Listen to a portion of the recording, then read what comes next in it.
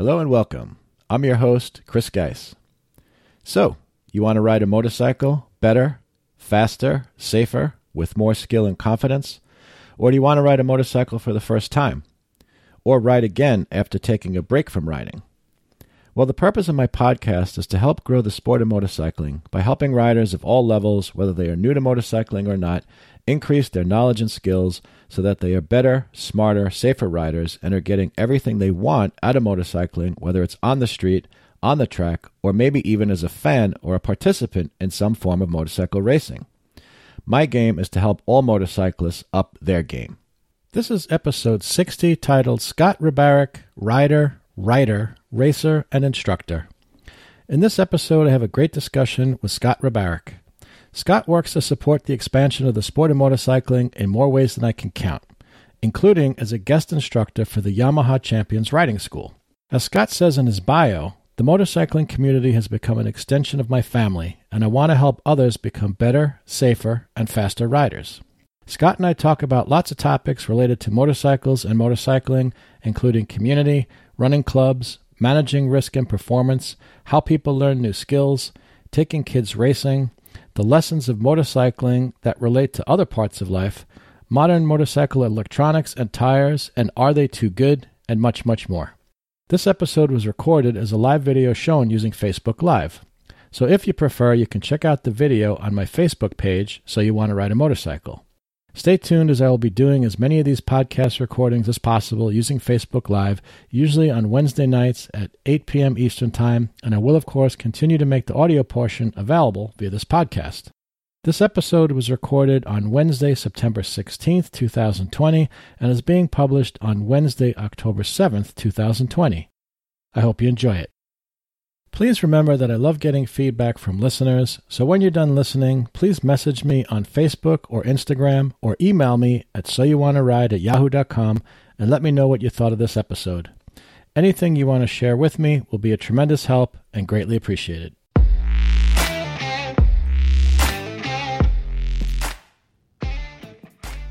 So, you want to ride a motorcycle?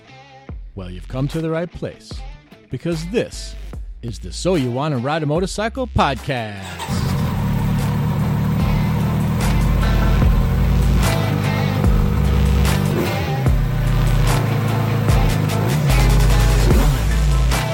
This is episode 60, and my special guest tonight is Scott Rybarek, who, among many other things, is a rider, a writer, a racer, and instructor. So, hey, Scott, welcome.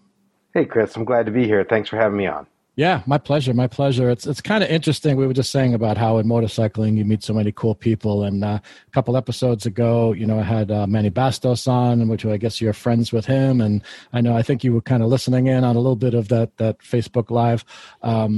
Anyway, so just during the course of that conversation, he's like, "Hey, you know what? This guy Scott Rybarek, and he's a really cool dude, and he does so many things really in the motorcycle community to just help expand what's going on, and all kind of things that you do. It's like, it sounds like a really good dude to have on the podcast. So that's why I reached out to you. So I'm glad you could join me.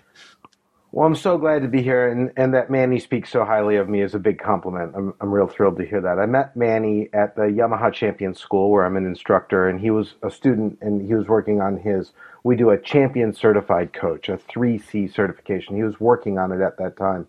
So I've helped guide his path as an instructor and what he's doing at New York Safety Track. And we don't talk often, but every now and then our paths come across each other. Yeah. And you having him on was a great reason for me to check in that night and just see his face and see how he was doing, see what he was up to. It was really nice. Yeah, no, it was a ton of fun. And it's really kind of cool that you were involved in training him, and then he's training me. So it's like that pay it forward kind of thing. And I'm pretty sure that's one of the things Manny had mentioned, the importance of that. I don't know if it was Manny. Someone recently had mentioned to me, we all have, or maybe it was when I interviewed the guys from N2 Track Days. Rob Chickalo, right? Who also Yamaha Champions, right? He's a partner, right? Yamaha Champions and an instructor. And maybe he's the one that mentioned, or Chip Spalding, that we all received this gift of motorcycling from somebody else, most likely. I mean, maybe this times people just see it happening and they go discover it for themselves. But generally, someone introduced them to it. In my case, it was my girlfriend, like whoever. It was a friend, it was a father, brother, or whatever. So it's just kind of cool. And that's the reason I do this podcast, is that idea of paying it forward, because I love this activity so much. I want to do what I can, to help others succeed at it as well. So, and that's a big thing about what Yamaha Champions is all about, right? It is. It's a huge part of what we do. And by way of that story, right, a couple weeks ago, you reached out to me, talked about bringing me onto the podcast, and I quickly sent some notes, right? What was the first thing on the list? It was community. Yeah. So if we talk about that, if I talk about my first race instructor in 2002 in the MRA in Colorado, was a guy named Mark Schellinger, who's a Yamaha Champions instructor now. Oh. And he and I are really close friends as a result of motorcycling. And then I came up and became an instructor with him at Champion School. That introduces me to Nick Einach and Rob Chiccolo and Manny Bastos. So there's this network of people across the country who share this passion, who otherwise would have no reason to come together. Mark was the Michelin race tire dealer for the club that we were in. At that time, the MRA. He was a Yamaha Champions instructor. He's now a defensive and tactical driving instructor for special forces and such around the world, right? Manny runs something at New York Safety Track. Nick has been doing his Cycle World thing, but then there's doctors and lawyers and dentists and carpenters and all this mix of people that I encounter through motorcycles that I don't encounter in any other way. It's fantastic. Yeah. I love community because of it. Yeah, absolutely.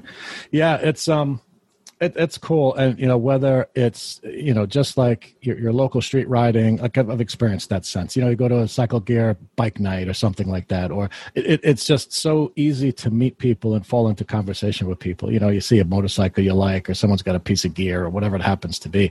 And then you've got like the whole track, the track day community. And, now I've gotten really into and we're both supporters of Kyle Wyman, right, and his racing efforts. Absolutely.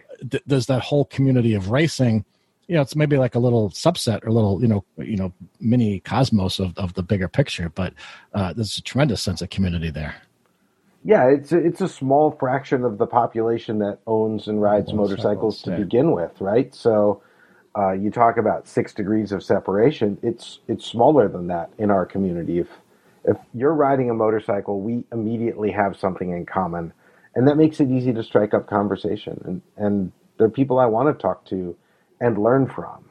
A lot of times, I learned a tremendous deal about being a good person from my motorcycling community. This past week, not this week, but week before, there was an epic windstorm in Utah, and one of the key volunteers at the Sport Bike Association, the race club there, her name is Raina Miller. And she volunteers with wild abandon to make sure that race events happen. She shows up with this great attitude, and she'll do just about whatever you ask her to. Go hold this red flag in front of a bunch of people who are anxious to go fast on motorcycles. Okay, how do I do that, right? And her motorcycle was stolen in the middle of this windstorm. So I put together a quick fundraiser on Facebook, and I got a phone call from another friend of mine in Colorado who had a spare motorcycle, and he said, "Hey Scott, if Raina doesn't find her motorcycle, I've got one that I'm not using. She just has to figure out how to come get it, and it's hers." Wow. And I was just absolutely floored by the generosity of our community. First by Raina, who volunteers weekend after weekend after weekend for almost nothing in return because she shares this passion for sport. And then by another friend who we're going to leave nameless because it's he doesn't want the publicity, right? But who doesn't know Raina from a hole in the ground and offers up a motorcycle so that she can continue engaging in her passion. What a great community to be a part of. I can't think of anything better. Absolutely. No, it's awesome that the stories you hear are just inspiring.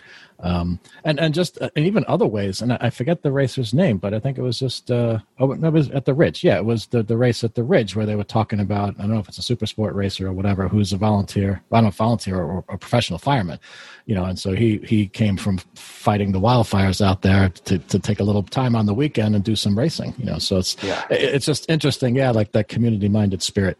It extends beyond just motorcycling, I guess, is my point. It's the type of people that are, I guess, drawn into the activity. Yeah, and the opportunity to mold those people to be a part of a culture and a community you want them to. It was a big part of what we did at Utah Sport Bike while I was president there, is we created a culture that people were drawn to, that they wanted to be a part of. And that gets us the Raina Millers who volunteer freely, and that gets us people traveling from California and Washington and Colorado to race in Utah because the club is good and the track is fantastic, but it's a place in a community that they want to be in. The culture is so incredibly important. Yeah, no, absolutely. And it's interesting too, like what you mentioned about, what Raina does. I've never met her, but hopefully I'll have the opportunity, and who knows, maybe she'd like to be a guest on the podcast. But what you said about all the things she does and contributes with, pretty much nothing in return, I'm guessing monetarily. Right. And right. So it brings me to the point that, one of the things I've just learned in life, right, is there are so many kinds of return that are not monetary. And that's a cool thing too. Like this podcast, right? It's like, I don't make money doing the podcast. I did it because I love, started because I love motorcycling and I want to just help expand the community. But it's not like I get nothing in return. There's some little financial support, right? Nothing compared to what I put into it. But what I get back in terms of, getting a chance to meet and talk with someone like yourself, or just the connections and the doors that it opens up, there's tremendous value there. And then having someone send me an email and say, hey, Chris, I've been thinking about riding motorcycles for 50 years and I was listening to your episode number, blah, blah, blah. And I was like, you know what, if Chris can do it, maybe I could do it too. So I just bought my first motorcycle. Like that's huge. Like that right there, that's payment for, all the work that it's taken to put this together, so. Yeah. What I wouldn't give to bring 3 more riders into the community this year. Right. And I'm doing that work a lot with my kids today, right? I've got 11-year-old boys that were taking racing, and I had a little bit of a hard time picking which shirt I was going to wear tonight. Is it going to be the Champion School shirt? Is it going to be the USPA shirt? And then I came across the Ovale shirt because that's cool. What I'm doing with my boys right now. And we bought a couple of the little Ovale mini bikes. We were going to try and go do the Moto America thing this year, and COVID hit. Our bikes came late. Our spare parts didn't, right? There was nothing shipping out of Italy. And then the tracks were closed for practice, so we didn't quite get that done. So we've been partnering with folks at Road America at the kart track, and they've got a little mini series for Supermoto and mini motos going on. And then up out of Minneapolis, ZARS, the Zalewski Advanced Riding School, she's put together a kids' night program so kids can come ride at her events on a community college driving instructor track that she has set up that they do a bunch of instruction and work on. It's just great, again, to build that community. There's this whole little community of parents and kids now going racing at those events that we're interacting with and bringing up in sport. And then you just look on up the line, the Cody Wymans, the Rocco Landers, those kids had that kind of support and decided that they wanted to continue on with it into the higher ranks of racing. And the next thing you know, you've got Rocco going overseas, and guys like Cam Bobier, who came out of Red Bull Rookies Cup, right? That's kids going racing, and it's such a great sport that way, and it kind of brings us to one of the other talking points, or 2 of them, right? The idea of the balance of risk and reward, or risk and performance, and then taking kids racing, and how much risk am I willing to put my kids at so that they can have that experience. And that's always a delicate balance. But this idea of motorcycling mimicking life in a lot of ways, right? If I came to this talk with you completely unprepared, if I didn't have a plan, right? we'd be off topic talking about Waffle House or something at this point, right? Right. But here we are kind of moving through it because we had a plan. Right. And that having a benefit and a downward effect on my kids, they see us behave in this way. And then they realize that before they go on track, they need to have a plan. Mm-hmm. And that's a life skill. And that Right. if they are too coarse with the controls, if they're too abrupt with people, they don't get the result that they want. Yeah. If they come in the door and they say to my wife, Sarah, "Hey, Mom, can I have?" Right? That's abrupt on the controls. They went to the gas too quickly. They're gonna crash. They're gonna get a solid no out of that. But that lesson comes out of motorcycling. If they're too quick to the throttle on the motorcycle, they either run wide or they fall down. And there's this neat correlation between the two activities, life and racing motorcycles, that is a valuable lesson. It's the reason I take my kids racing. It's interesting you mentioned that. About a year ago, I had listened to, I think it was Ken Hill, episode of one of his podcasts. And the point that he made was exactly mirrors like kind of what you're talking about, where he was talking about instructing racers. And what he said was interesting was he found that the students that did well, that took to what he was teaching them or what they were teaching in the school, and then applied it to the track, just found life got better and life got easier, to your point, because there are valuable life lessons there. Yeah. But it's interesting the way you put it. I never quite looked at it that way before. Like just that idea of, hey, Mom, I want a cookie. And sorry, kid, you're on the gas too quick. Too quick. It's too abrupt. Like there's a transition. There's a whatever it happens to be. Hey, Mom, how's it going today? Kind of thing. Yeah. Hey, I took out the garbage. Right. And my room is clean. How's your day going? Yeah. Oh, it's going well. Hey, maybe we can share a cookie. Right. Right? That's a very different approach. Different approach. Absolutely. Yeah. That's a good point. Yeah, and I see it every day, right? My kid's a little too abrupt to the controls, or not having a plan, just launching headlong into some project that then becomes a scattered mess of parts.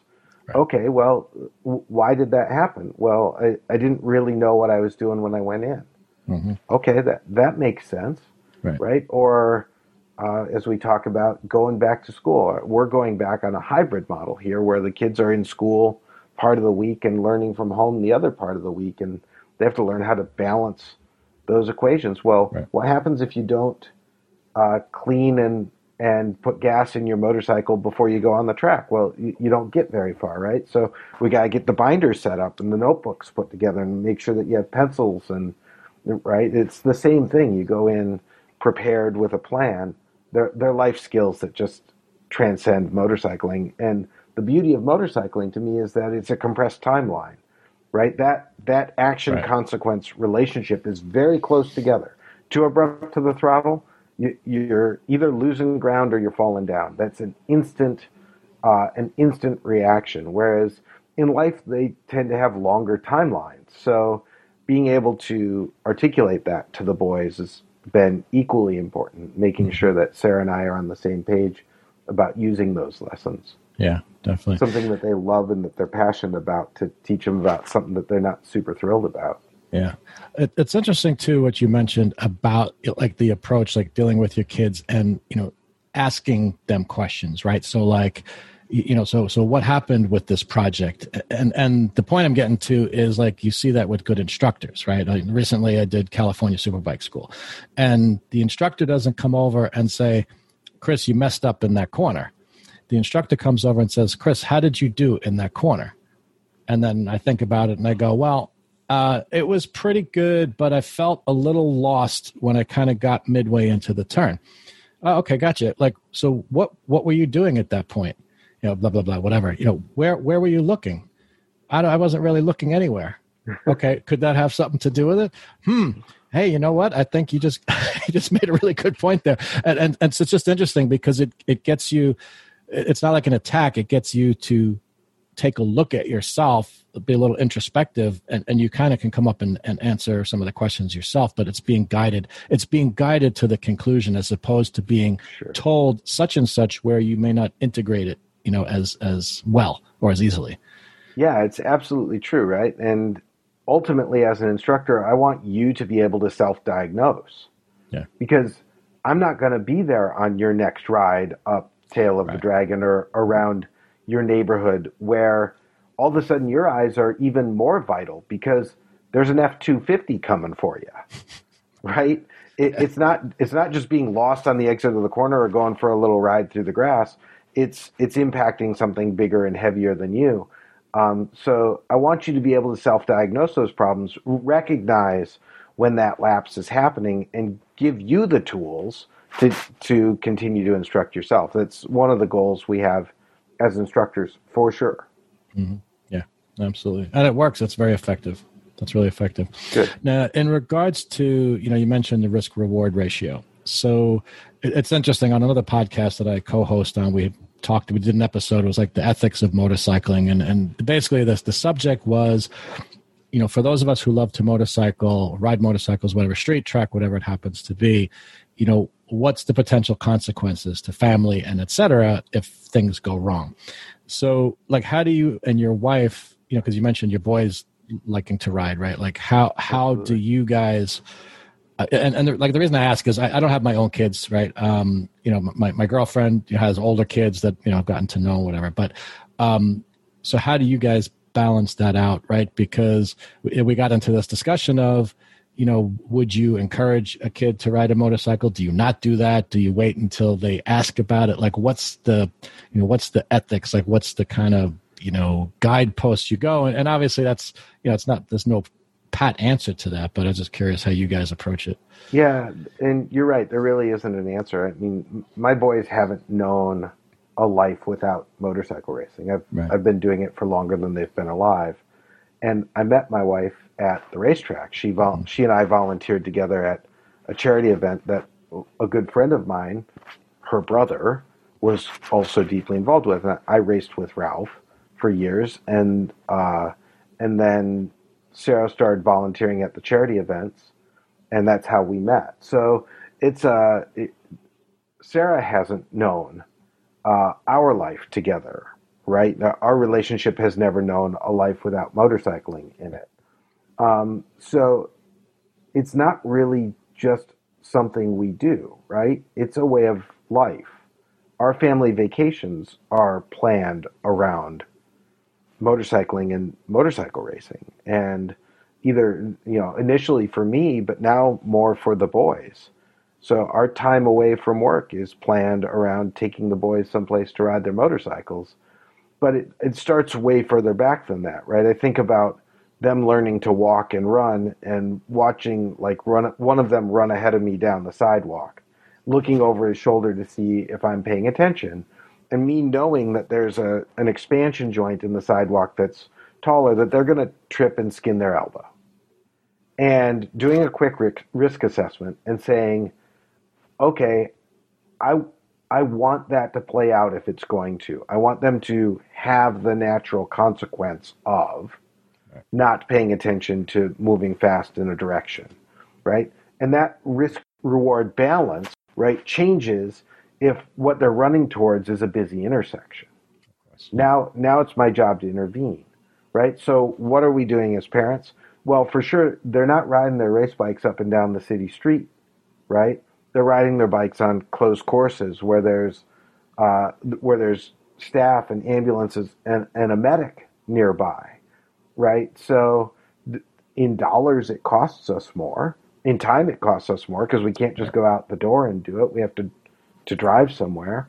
But that helps us balance the risk-reward factor. We're putting them in the best gear that we can afford for them, even though we know they're going to outgrow it in a year, right? They're in Alpenstar suits. They're in Arai helmets. They're geared appropriately.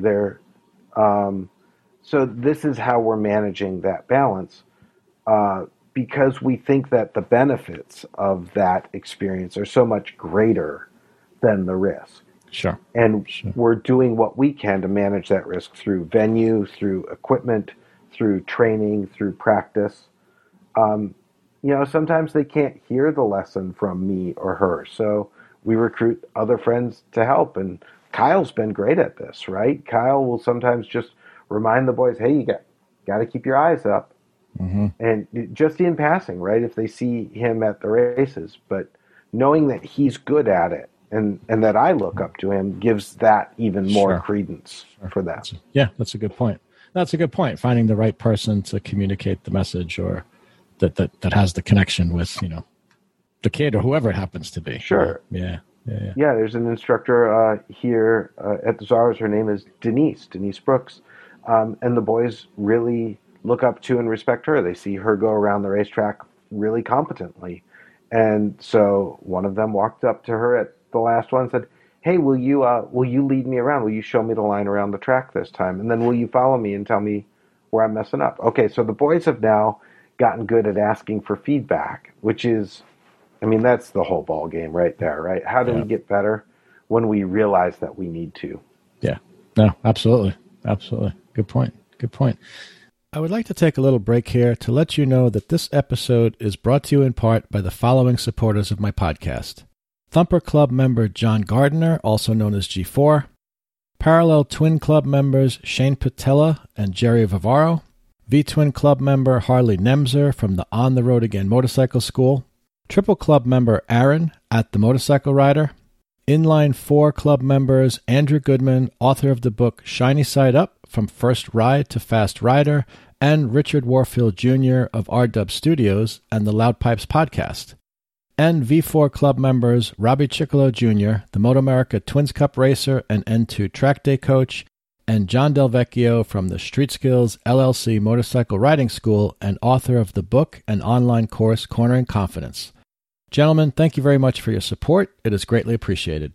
If you feel you're getting value from my podcast and you would like to join these supporters to help grow my podcast and other motorcycle-related content and thus contribute to the growth of the sport of motorcycling, please check out the podcast supporters link on my website. And now, back to the show. So I'm going to just take a moment here. So for those of you who are watching, if you have any questions for Scott and myself, you can just add a comment onto the post for this live feed, and we will try to get to your questions as soon as we can. Yeah, and if you're watching, thanks for joining. I'm glad you're here. Yeah, absolutely. So let me just kind of pull up the topics that we had here. Actually, so how did you get? It wasn't one of our topics per se, but I'm just curious. How did you get into riding? It sounds like you've been doing it for a long time. Yeah, but I'm one of those who kind of discovered it on my own. As I was growing up, it's not something that my family did. I knew that historically my dad had motorcycles, but he never had one through my period of growing up. And my mom was always a little leery of it. She's a nurse by training and probably by birth. Right. So it evolved out of bicycle racing for me. So through high school and college, I raced road bikes and then mountain bikes. And then I realized that the vehicles that I were riding, if I was riding them, were dramatically underpowered. So I was walking home from class one day at college, and out in front of this, college house was this Yamaha. It was a YX600 Radian. It was the air-cooled four-cylinder motor that preceded like the FZR. I think they came in FZs, but this was a standard chassis, and it had a for sale sign on it, and it has had a for sale sign on it for months. And I walked up to the door and I said, and there was kind of rumor that there was going to be a party there that weekend. So I said, if I showed up here with a keg of beer and $300, do you think I could have that? And the guy couldn't get the keys fast enough. So, wow, nice. So I got this YX600. It goes actually back way before that. When I was really young, my Uncle Joe near Milwaukee, I grew up in La Crosse, Wisconsin, near Milwaukee, had this little Honda Trail 70 that he would let my brother and I ride around when we visited. And it was, we'd ride it around the city block by where they lived, or we'd go to the local. My dad taught me to drive in cemeteries because he said there was no one there I could kill. Okay, that's interesting. I thought that was pretty good insight. So we'd go to a local cemetery and ride the little motorcycle around. But but not much really beyond that. So, so here I am in college, and I get this YX 600 Yamaha, and I show up at home with it, and my dad's all into it. He's like, "Hey, you think I can take it for a ride?" And he takes it. He says, "You got to be careful with that thing. That thing's really fast." And in all honesty, by modern standards, it's not fast at all. But Right. but compared to what he had ridden when he had motorcycles, it was really quick. And my mom had a very different way of communicating about this. She really didn't say a word about it, but because she worked at the hospital, she got a emergency room report, and she had blocked out all the names and pointed like arrows to the officer's comments, and it said, "Helmet survived crash, firmly fastened to rear seat." And that was my mom's way of just saying, "Hey, I'm not really thrilled about you having this thing, but you darn well better wear a helmet." Now, I'd come out of bicycle racing. There really wasn't much chance.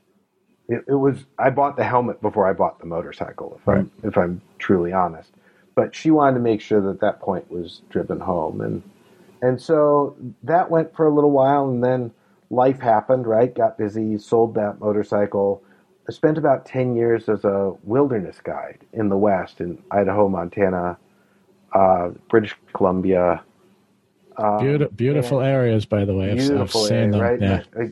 You can't make any money being a wilderness guide, but you get paid well in sunsets.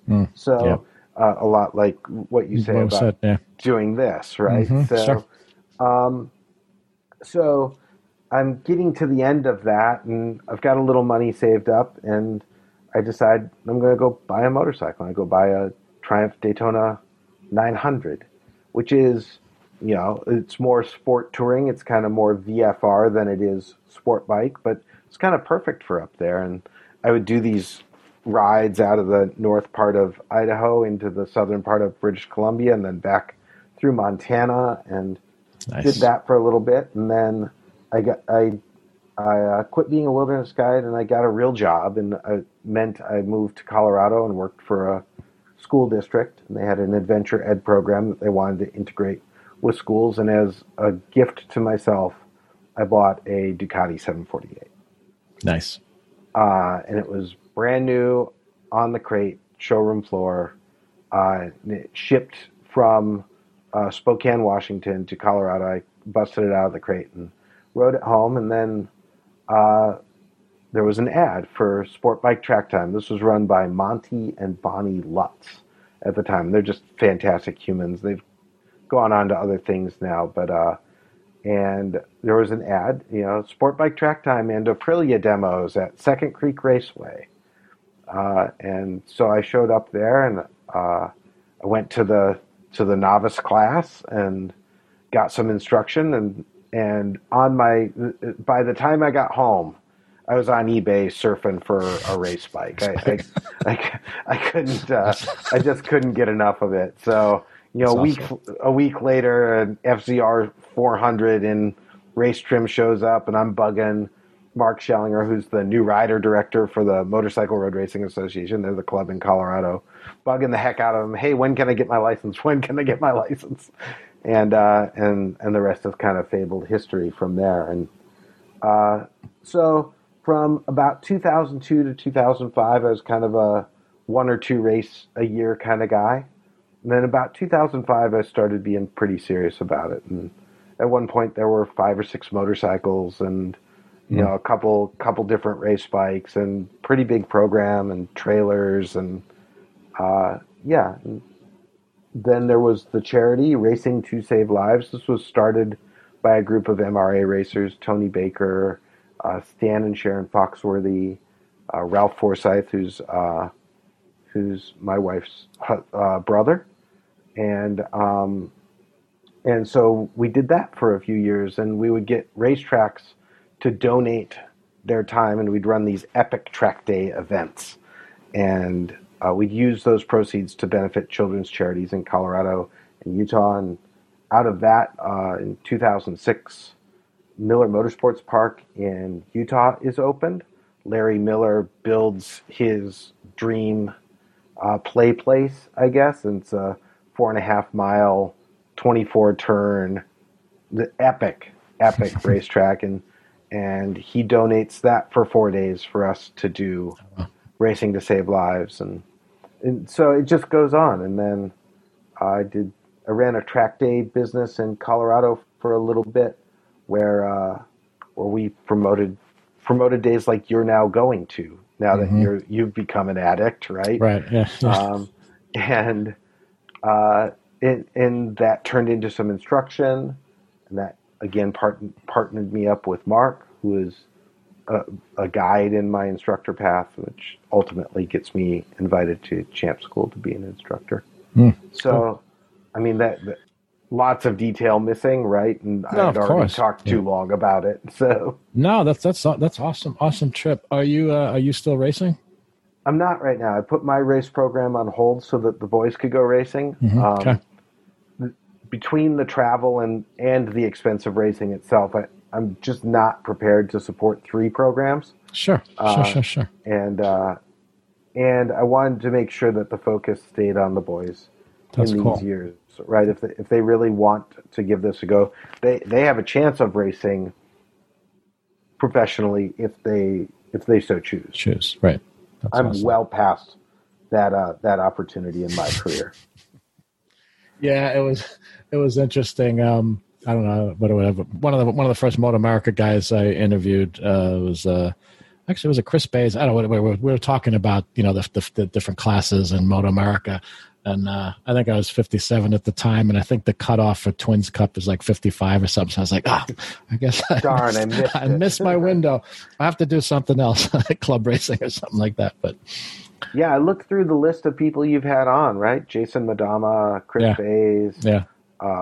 Rob Chickolo Jr., then Rob Chickolo and Chip Spalding and Kyle, right? Like, that I'm even considered in this company is really quite an honor. So again, thanks for having me on. Oh, my pleasure. So, actually, so just regarding, what you're doing with the boys, we were fortunate. We were at pit race for that round of Moto America. So I got a chance to see the mini cup, yes. up close and personal, which was really cool. Got a chance to talk a little bit with Kayla Yakov, who I'm working at. As soon as I can, we'll schedule to get her on the podcast. I think that'd be really awesome. Anyway, it was a ton of fun watching. It's it's funny that they call it the mini cup, because it's like, I'm trying to think how to put this. I don't mean this in a negative way at all. It's like mini racing. Like you watch these kids decked out like they're racers. I mean, they are racers. It's like you take a MotoGP or Moto America racer and you just kind of shrink them down a little bit. You shrink the bike down a little bit, and that's what it looks like. You know what I mean? Yeah. The skill, the technique, the dedication, the passion. It's all there.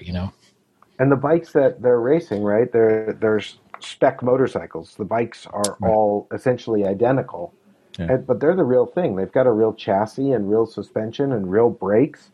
They're not toy bikes. They're genuine mini race bikes, and that just makes it better, right? They're on real tires, on real circuits, right? The go-kart tracks are perfect for them. Yeah. And they're using the same skills that Kyle and Josh and Bradley Ward and everybody on the big bikes are using to negotiate, just on smaller scale at slower speed. Yeah. I have a friend, his name is Aaron, and Aaron's a very good superbike racer, and he would always train on the Supermoto bike at the go-kart track, and he always said that the 450 Supermoto on a go-kart track brought the track to you about the same pace as the 1000 Superbike did on the big track. So it was really good training, because the reaction times and input times were about the same.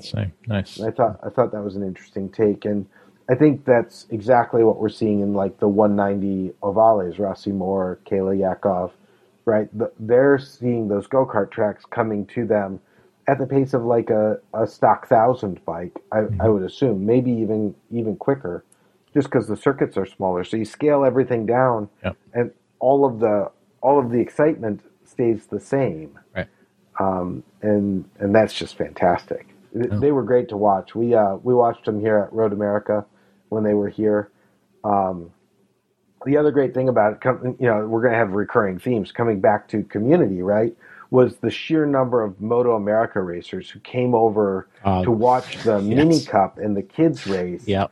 right? And they were glued to the fences to watch this go down, right? And so they're building that community. They're building the future of their sport as well. It's just fantastic.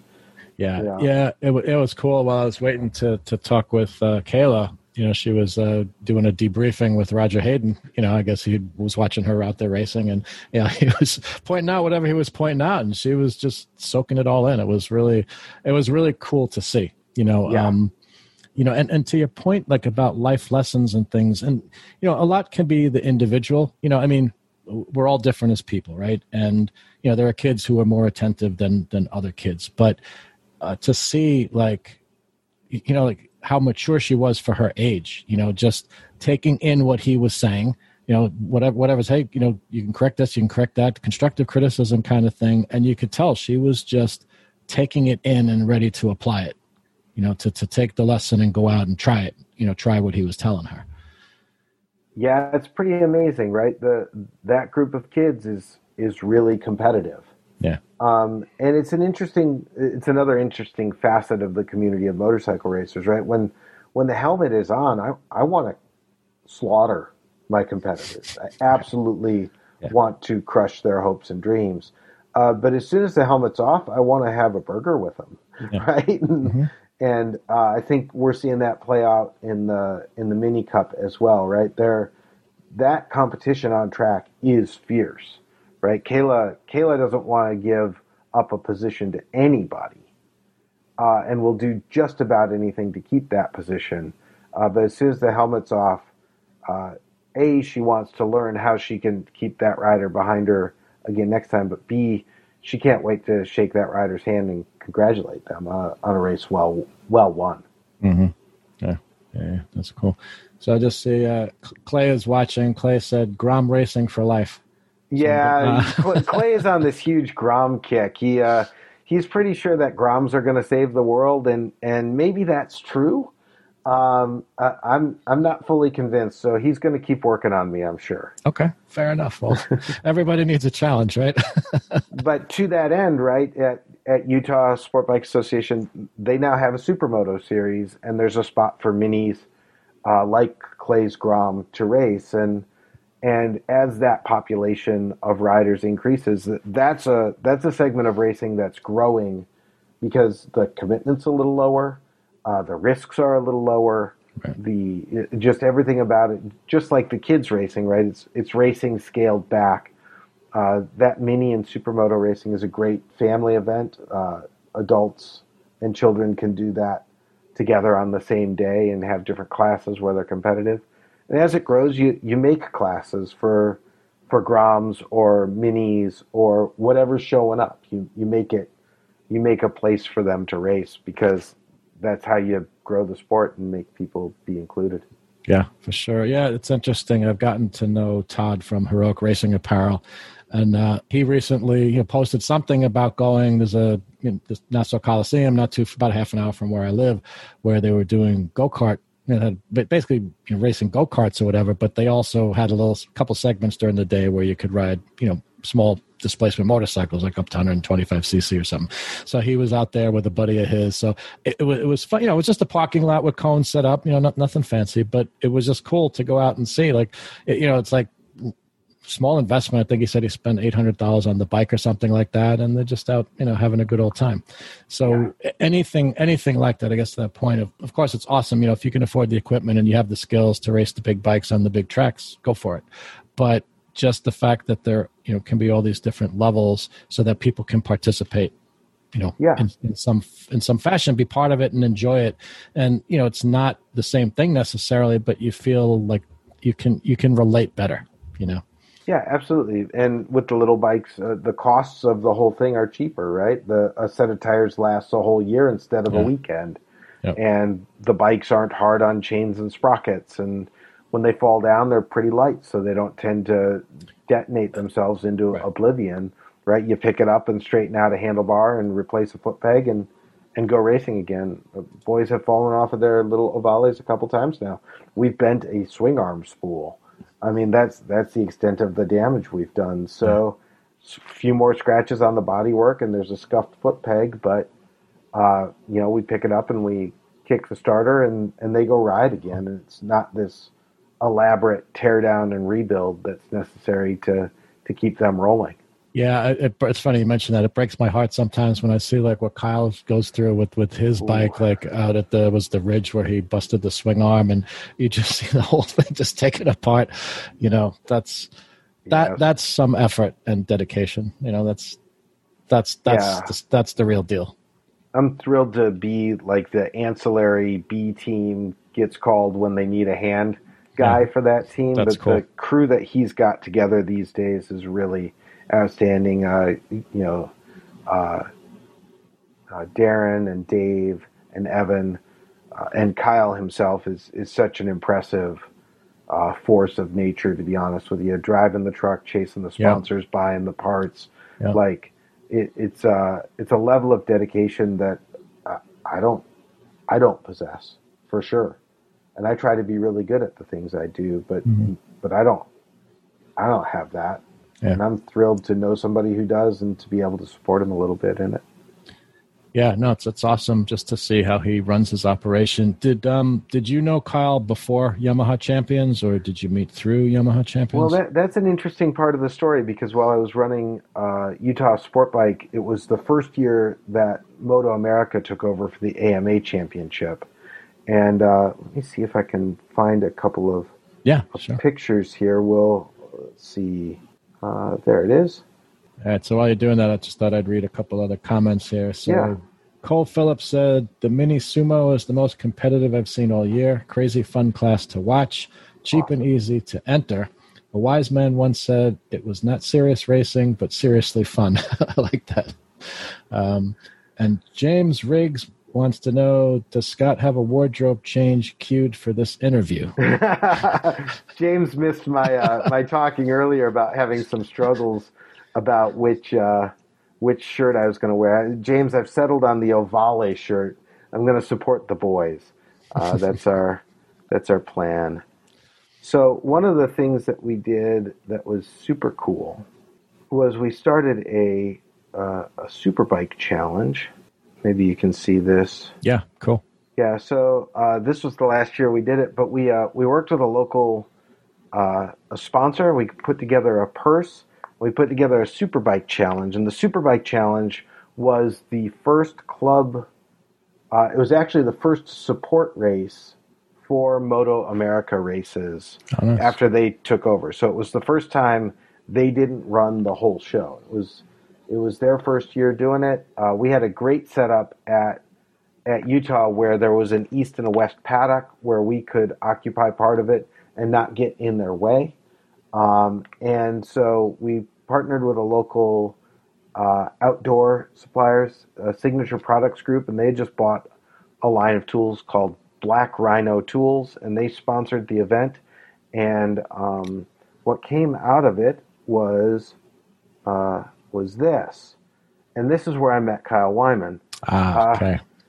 What we had done is we structured the event so if you were in the top 5 of any of your championships at the point in time you got there as a pro racer, AMA pro, you weren't eligible to participate in the Superbike Challenge because we didn't want the Cam Boviers or the Garrett Gerloffs of the world just to clean up and take our money. But Kyle had kind of a bad start to his season, so he was outside of that realm. It may have been top 10. So he came and raced with us, and that's Barrett Long and Oleg Pianik. And Oleg is a local Utah racer who did well, and Barrett was a privateer who was doing the Superstock 1000 class.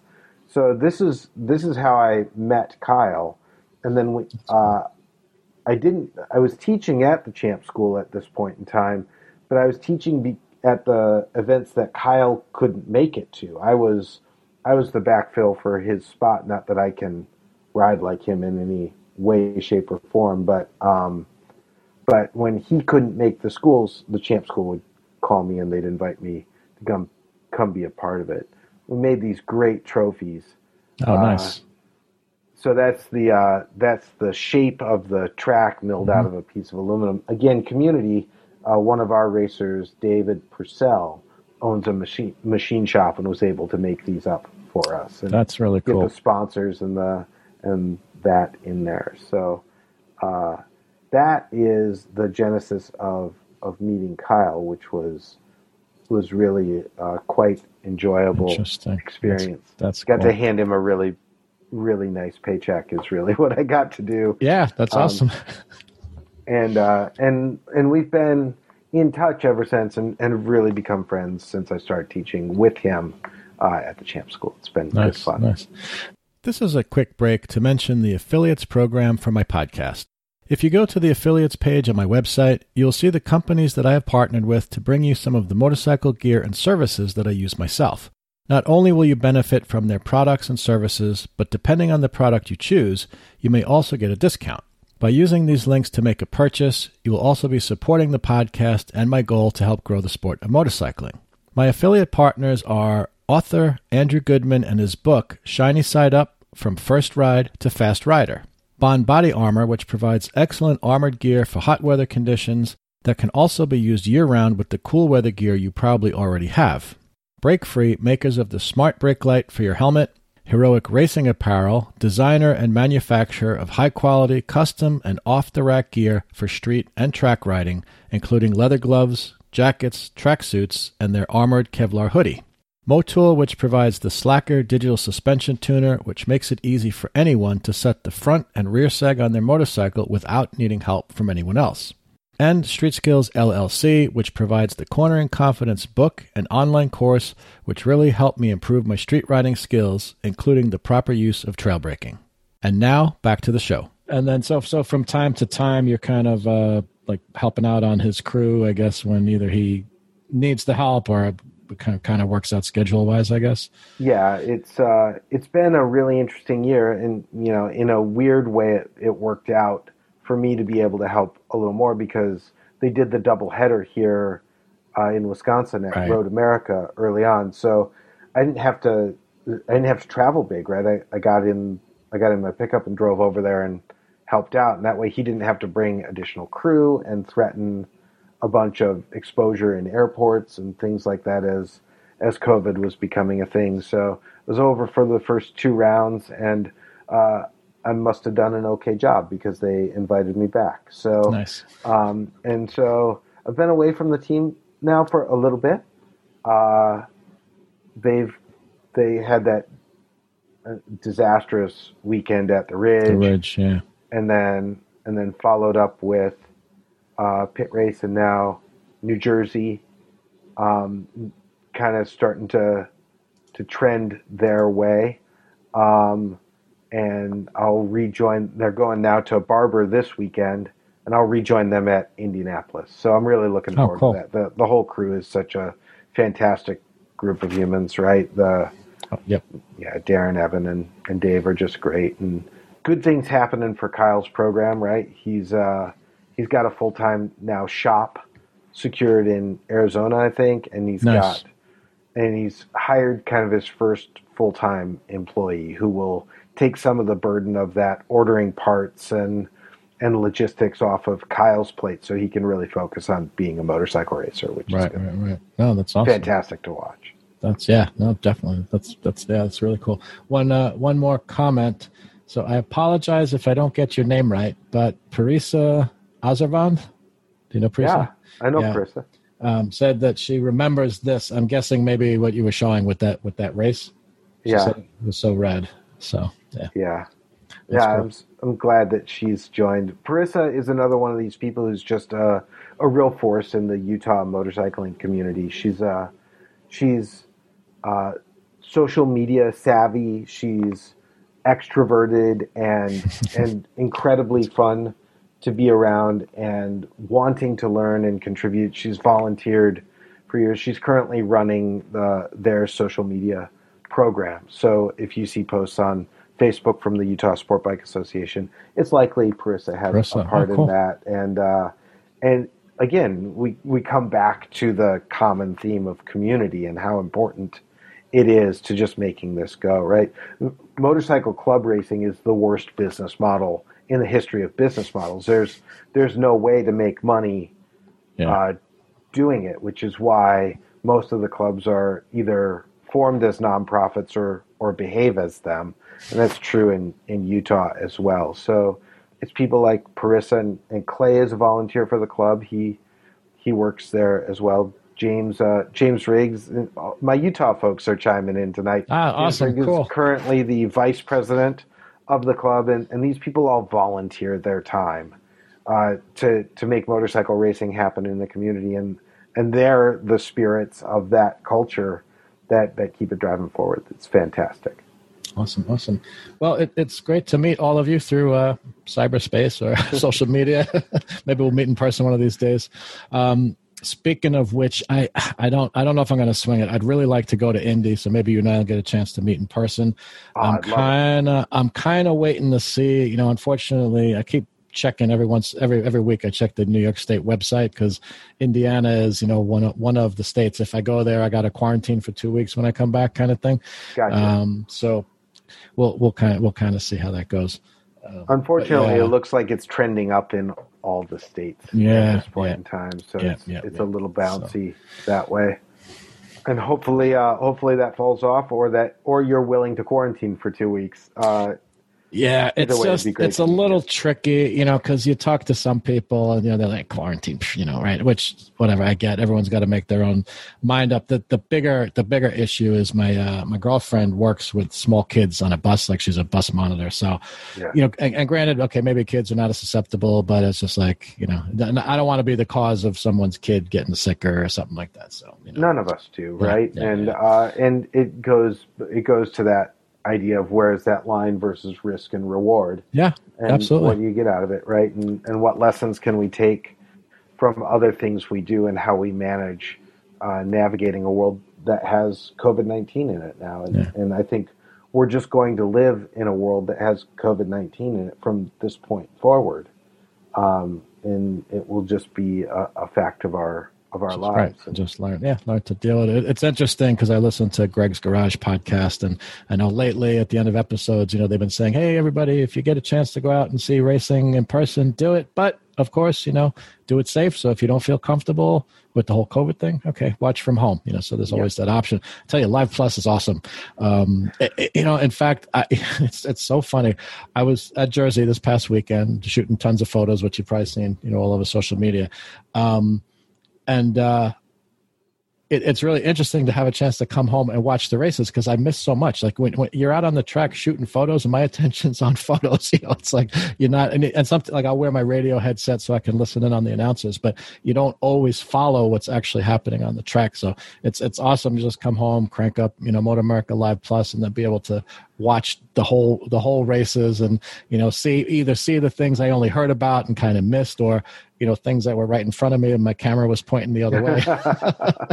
Yeah, I mean, the reality is that if you really want to watch the race, Live Plus or any of the video or Fox Sports 1 or any of those, it is a better way to do it because you can see the whole track that way, right? Absolutely. But there's something about the experience in person that is really unbeatable. The smell of the fuel, the kind of the sound of the engines, fever pitch that happens just before the race starts, right? That kind of precipice of tension that is very, very difficult to replicate with anything else.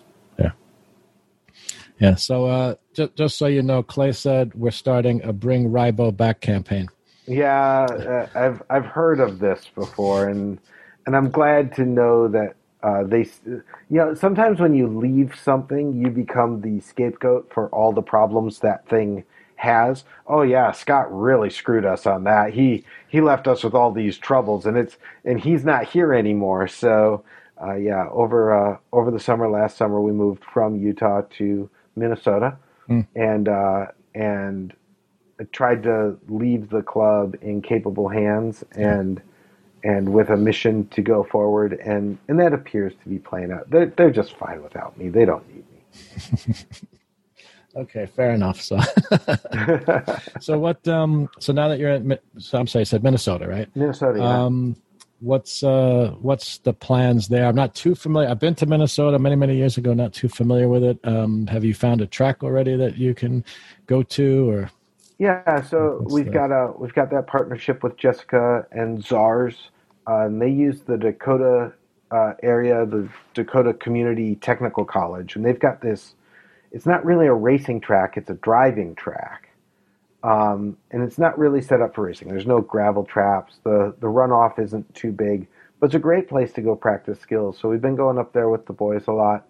I just came back from a track day at Road America with my friend James. We'll put that picture up here. He and I went around at the track here the other day, and it was really great fun. Set up a little spot to ourselves, Nice. and that's my buddy Justin joined us from with his RC51, and then James rode Sarah's Monster, and I rode my FZ1. This is from a couple years ago. This is Justin and Tom Deeg, who are twin brothers, and these are my boys, Aaron and David, Cool.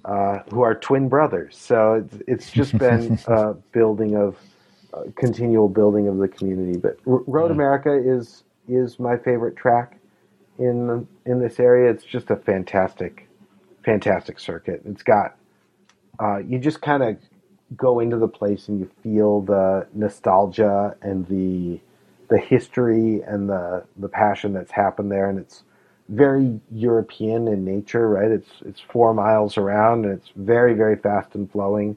Yeah. And it's just a really enjoyable place to go be with my friends. Yeah, it's awesome. Yeah, I had a chance to go see the Moto America race there, the first one. I would have loved to just stay and do a track day or something like that, but whatever. That didn't happen, so maybe I'll have to plan that for the future. But that's a beautiful facility, and it was weird because that was the first race, no spectators.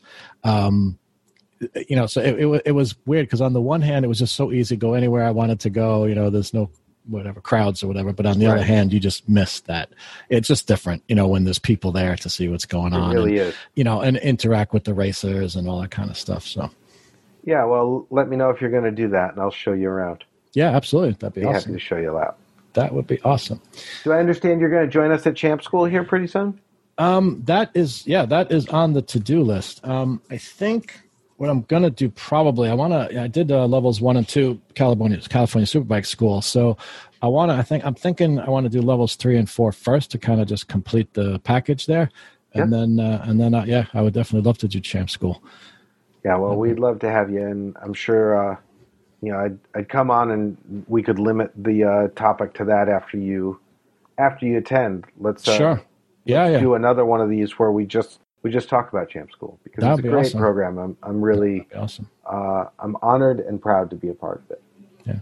No, it sounds like a great organization. I know talking with Chip Spalding and Rob Chiccolo, kind of their involvement in it, and even Manny is Yamaha Champions trained. So that's really, really cool. It's cool. So I know we haven't hit on all the topics yet, but thought maybe we'd start winding it down a little bit. Absolutely, we can do another one of these if you're up for it. I like all the stuff that you're showing. That's really cool. So maybe next time we'll do more of that. It's nice with the video feed being able to show pictures and stuff. Which, by the way, I have to ask, the picture behind you on the wall there over your right shoulder. Who is that? That's me. It is nice. Yeah, it's me on an Aprilia RSV 1000 at a track in Colorado called High Plains Raceway. Cool. It's the top of. They've got like a mini corkscrew there, and my buddy John Chadwick took that photo. That's a picture of you. What's the name of the track? High Plains Raceway, and it's in Colorado, and it's the successor to Second Creek. Second Creek ended up being near where people wanted to build houses. So it was closed for noise reasons at some point. And the Colorado Amateur Motorsports Association, CAMA, raised funds and bought a plot of land out on the Eastern Plains near Byers and built a racetrack out there. And it's a unique model. It's owned by a handful of the racing clubs that use it, including the Motorcycle Road Racing Association. So they, as owners, have control over it, and they've decided not to host pro events there and chase those kind of publicity grabbing or money grabbing events, but really to keep amateur motorsports alive in the state. And it's fantastic. It's very well managed, and it's a great circuit to go ride. That's awesome. That's awesome. Is that a photograph? It almost looks like a painting, or no, it's a picture. It's a big picture. John's got really nice equipment, I suppose, kind of like you do. That's from 2012. So I suppose you can probably go buy the stuff, that kind of quality stuff, except for the lens, at Walmart today, but you couldn't then. That's so funny. Yeah, he really had a nice piece of glass on the front of the camera too. Yeah. Nice shot. Very cool. Very cool. So Tom said, thanks for the photo and the mention. Road America 2020 with the Rebarics was a blast. Yeah. So Tom, thank you for that. Yeah, Tom Deeg joining us from Massachusetts. So cool. Thanks for tuning in, Tom. Really appreciate it. All right, so we got people from all over the country. That's cool. Yeah. All right. So, any closing comments you have, and maybe want to just give your contact info, how people could reach you if they have questions about you or Yamaha Champions Riding School. Yeah. So as we wrap up, I want to I'm going to hit on one of the last points, if you don't mind me taking Absolutely. a couple extra minutes. And not at all. And it's a question that's been bouncing around in my head a little bit, and that is, are modern motorcycles and modern tires too good? And are they masking mistakes that we make as riders with obscene levels of grip out of the tires, right? We teach on Yamaha motorcycles, but on Dunlop Q3 Pluses, that in 2002 would have been the very best racing tire you could have ever gotten. You buy them for the street today for a few $100s a set, and they last a really, really long time. Mm-hmm. They're really amazingly good, and the motorcycles with their electronics are really, really good. And in some ways that's making motorcycling safer, but it's also masking the errors we make as riders. Right. So it's a call to be diligent, to get some additional education. Now, I'm obviously biased, right? I think the Yamaha School is the best program going in the country, if not in the world. And so continue your education. I understand that those schools are expensive, so reach out to your local racing club and see if they've got a class or a program you can be a part of, and continue that education. Continue trying to be really good at this, because like we talked about early in the podcast, right? Those eyes being up is the difference between getting hit by an F-250 or not. And I guess I've maligned Ford unfairly, a 2500 or not. Yeah. And we live in a world where there's many, many more distractions than there were not too many years ago. So both on and off the bike, right? We have headsets in the helmets and maybe listening to the So You Want to Ride a Motorcycle podcast while we're riding and distracted, or texting, the driver texting on the phone and distracted. So really, really work on being excellent at riding a motorcycle. Anybody who's listening, please take that lesson to heart and realize that some of the mistakes we're making on motorcycles are being covered up by the sheer goodness of the equipment that we have available to us today. Yeah, well said. Good point. And if you want to reach me, you can find me on Facebook. I think Chris has tagged me in the posts he's made. That's probably as easy a way to get a hold of me as any. You can also find Yamaha Champion School out there, champschool.com. You can reach me at scott@champschool.com if you want to send me an email. And really, Chris, thanks for hosting this. It's enthusiasts like you that make this really a great sport and a chance to build my community even further through you. So thanks for having me on. My pleasure. Yeah, thanks for joining me. It's been a ton of fun. And thank you for everyone who tuned in to watch and who listens when this goes out as a podcast. And I have a feeling you and I will be chatting a lot more in the future. I can't wait for it. So yeah, absolutely. So thanks again. If you want to hang tight, I'll shut it down and we could just chat a little bit offline. It sounds great. Thanks, Chris. All right. Good night, everyone. Bye all. If you'd like to find out more about my podcast or find the earlier podcast episodes, just point your web browser to soyouwannarideamotorcycle.com or find the link in the show notes included with this episode in your podcast app. If you have any questions about the show or the topics discussed, or if you want to send me feedback, you can email me anytime at soyouwannaride@yahoo.com. That address is also in the podcast notes. You can also follow me on Facebook and Instagram, where I share lots of links to other people's motorcycle articles and video content, as well as providing a lot of my own motorcycle-related photos and content. Just search for So You Want to Ride, or find the links on my website, or, again, in the podcast notes. There are two big ways you can help support the show. One is free, and one is paid. If you'd like to help support the podcast financially, you can donate using PayPal by going to paypal.me/Christopher Geis, or just click the donate link at the upper right on my website. I also now have a podcast supporters page on the website, which lists all of the listeners who are supporting the podcast. Total donations of $5 to $9 will make you a member of the Thumper Club, where I will list your name and any social media links that you want to provide. Donations of $10 and up will make you a member of one of the other clubs, where I'll include your photo and biography, as well as any links you want to provide. Any commercial organization that would like to support the podcast to help promote their products and services can contact me directly for the available options. All donations will be put to very good use to cover operating expenses and to help promote and expand the podcast. Anything you care to donate will be greatly appreciated. The free way to help is just help me spread the word so we can continue to grow my online and listener communities. So please share the link to my podcast and my social media with family, friends, and coworkers. And also, please leave me a rating and some comments on iTunes and any other place where you can leave feedback or mention the show. As always, thank you for listening, and just remember, whatever you do, it's always time to ride.